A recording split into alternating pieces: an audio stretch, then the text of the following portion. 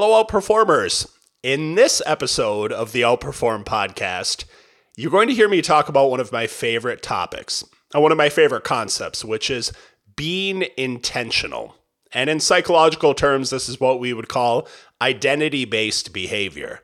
Now, this is a topic that I've actually been talking about for years. It's something that I've heard mentioned by people like James Clear and Atomic Habits.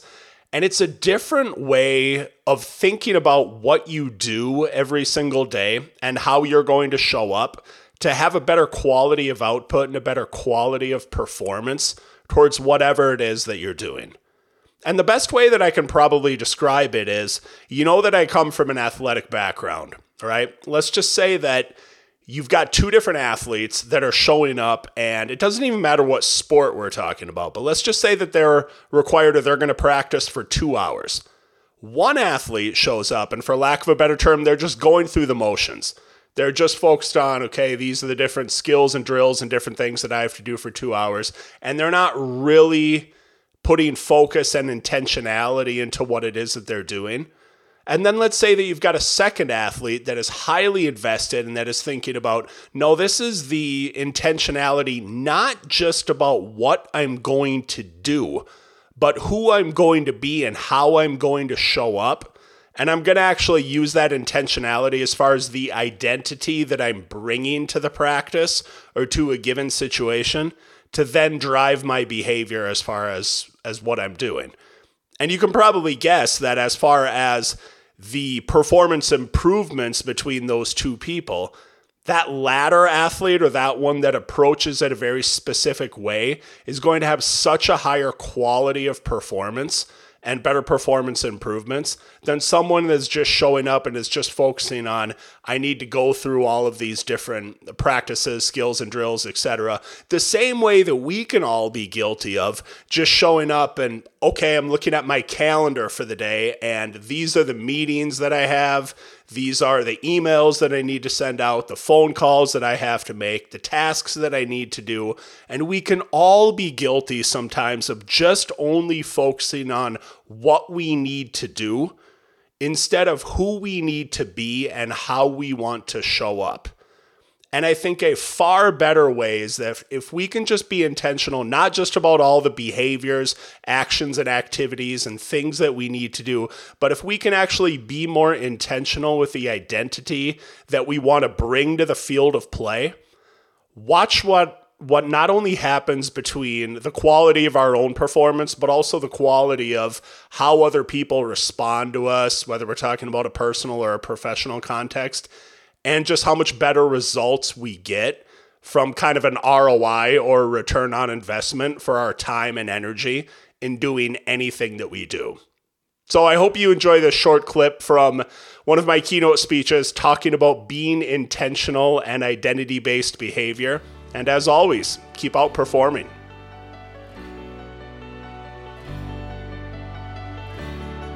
Welcome to the Outperform podcast. My name is Scott Welly. I'm an author, speaker, and the founder of Outperform the Norm, a global movement that helps people achieve peak performance in their personal and professional lives.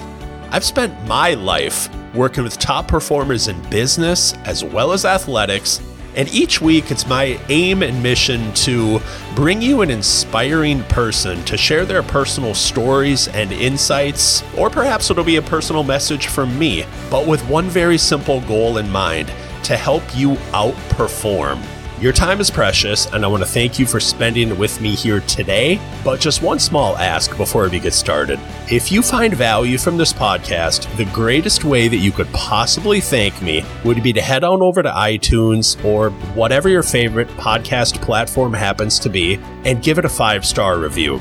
Also share it with somebody that you know that you would like to help outperform so we can all grow this movement together and strive to make the world a healthier, happier, higher performing place. Once again, thank you for being here, and without further ado, let's get started.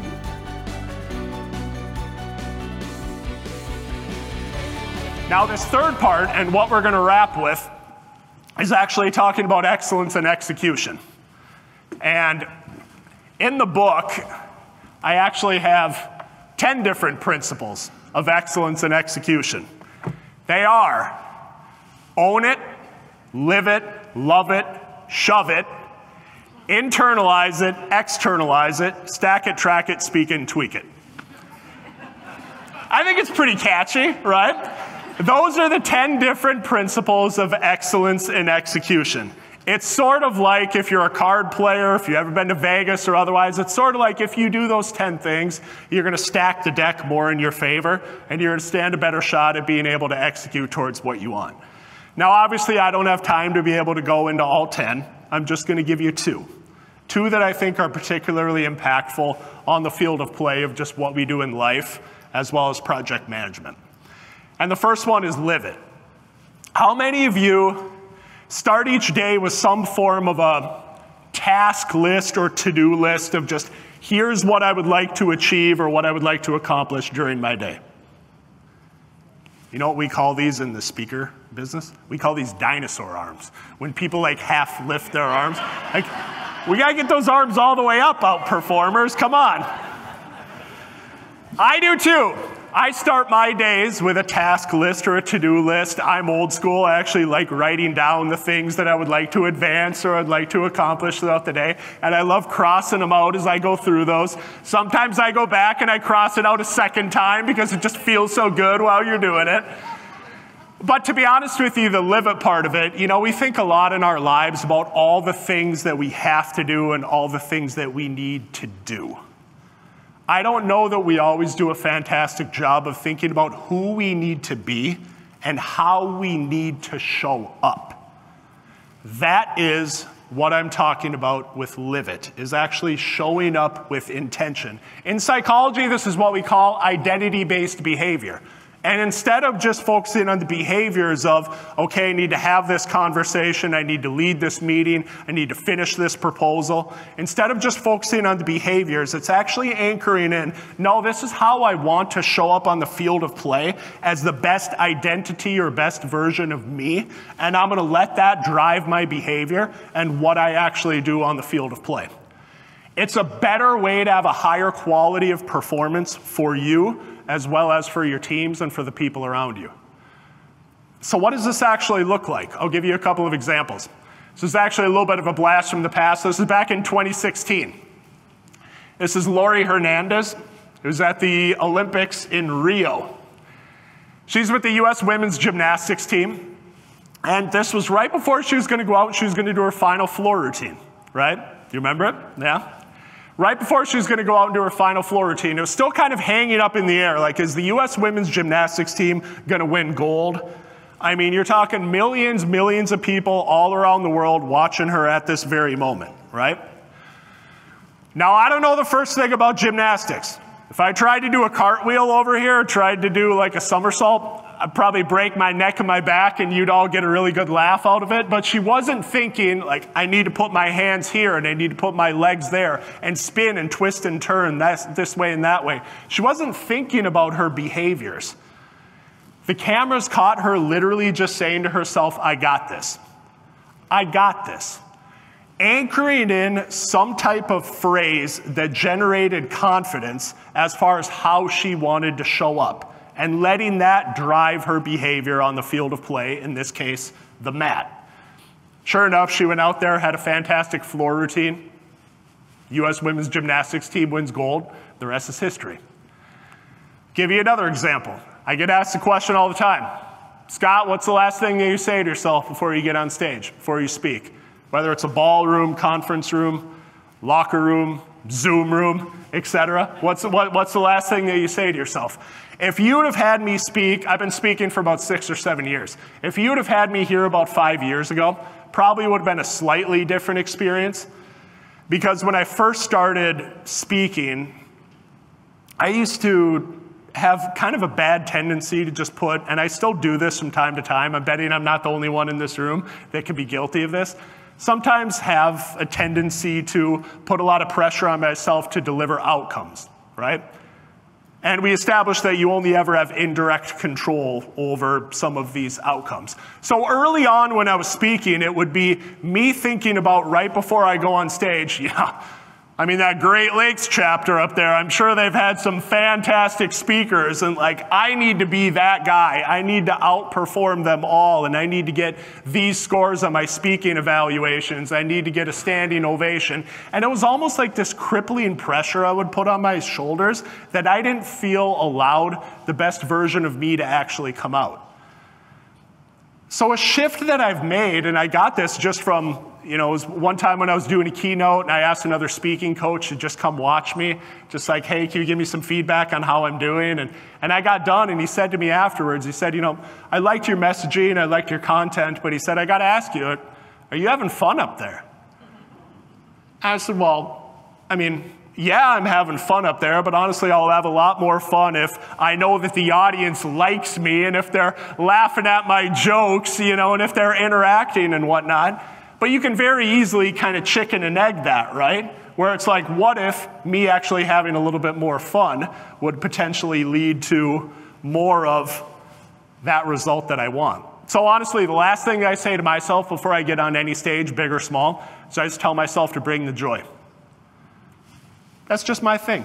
You can think it's corny if you want. That's fine. I'm good with that. But I literally just tell myself that. And again, then whether my technology fails or I bumble through a story or you don't laugh at my jokes, I can always control how much joy I bring to a given situation. And I feel like when I do that, the best version of me comes out in terms of my behaviors. And then normally those results end up taking care of themselves. So we're going to take a couple of quick minutes for the last part of interaction during this. And I just want to know, if you were to just have whatever that outcome is that you're striving towards, if you were to have just one word or maybe one phrase that represents your best identity or how you want to show up on that field of play, what would that be for you and why? Let's get one more. Go right here? Yeah, go ahead. Positive. Positive, okay. Why do you choose positive? Positivity is contagious. Yeah, it is. Sort of like fun. I just want to repeat it because we can't hear them. Yep. Well, that's why I'm trying to repeat it back. So it was positive. Go ahead. Positive or positivity helps the team always. Yeah, of course. Yeah, so thanks to everyone. I'm sure we had some at this side of the room that would have volunteered as well, but appreciate all of that interaction. The interesting thing to kind of put a capper on this part of it is I always say you don't need this identity-based behavior when it's 70 degrees and sunny outside. And the birds are chirping and it's all roses and rainbows and things are just perfect in the world. You actually need your identity-based behavior maybe when you don't feel like being positive, when it's a little bit difficult to have fun, when I don't necessarily feel like bringing the joy. When you find that you're a little bit stressed out and it's difficult to relax. That's where, if you want to know a distinguishing characteristic between what outperformers do and what the norm does, is the norm lets the environment dictate how they show up on any given day. If things are going really well, then I'll be in a good mood, but if the stuff is hitting the fan, I'm going to go the other way. Versus outperformers say, no, whether the stuff is hitting the fan or whether things are going well, this is how I'm committed to showing up because this represents the best version of me. If you do that part of it, again, watch not only what happens to the quality of your own output and performance, but watch how other people respond to you, whether it's team members, peers, family, friends, etc., because you'll be showing up as the best version of you.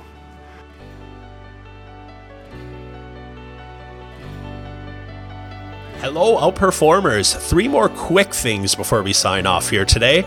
First and foremost, thank you so much for listening to this episode. I understand how many different podcasts are out there, and I do not take a single second of your time for granted because time is truly our most valuable asset. It is our most precious commodity, and I appreciate you taking that time and you spending it with us here today. Second, if you found value in this podcast, maybe you've noticed, but podcasting has gotten quite popular as of late.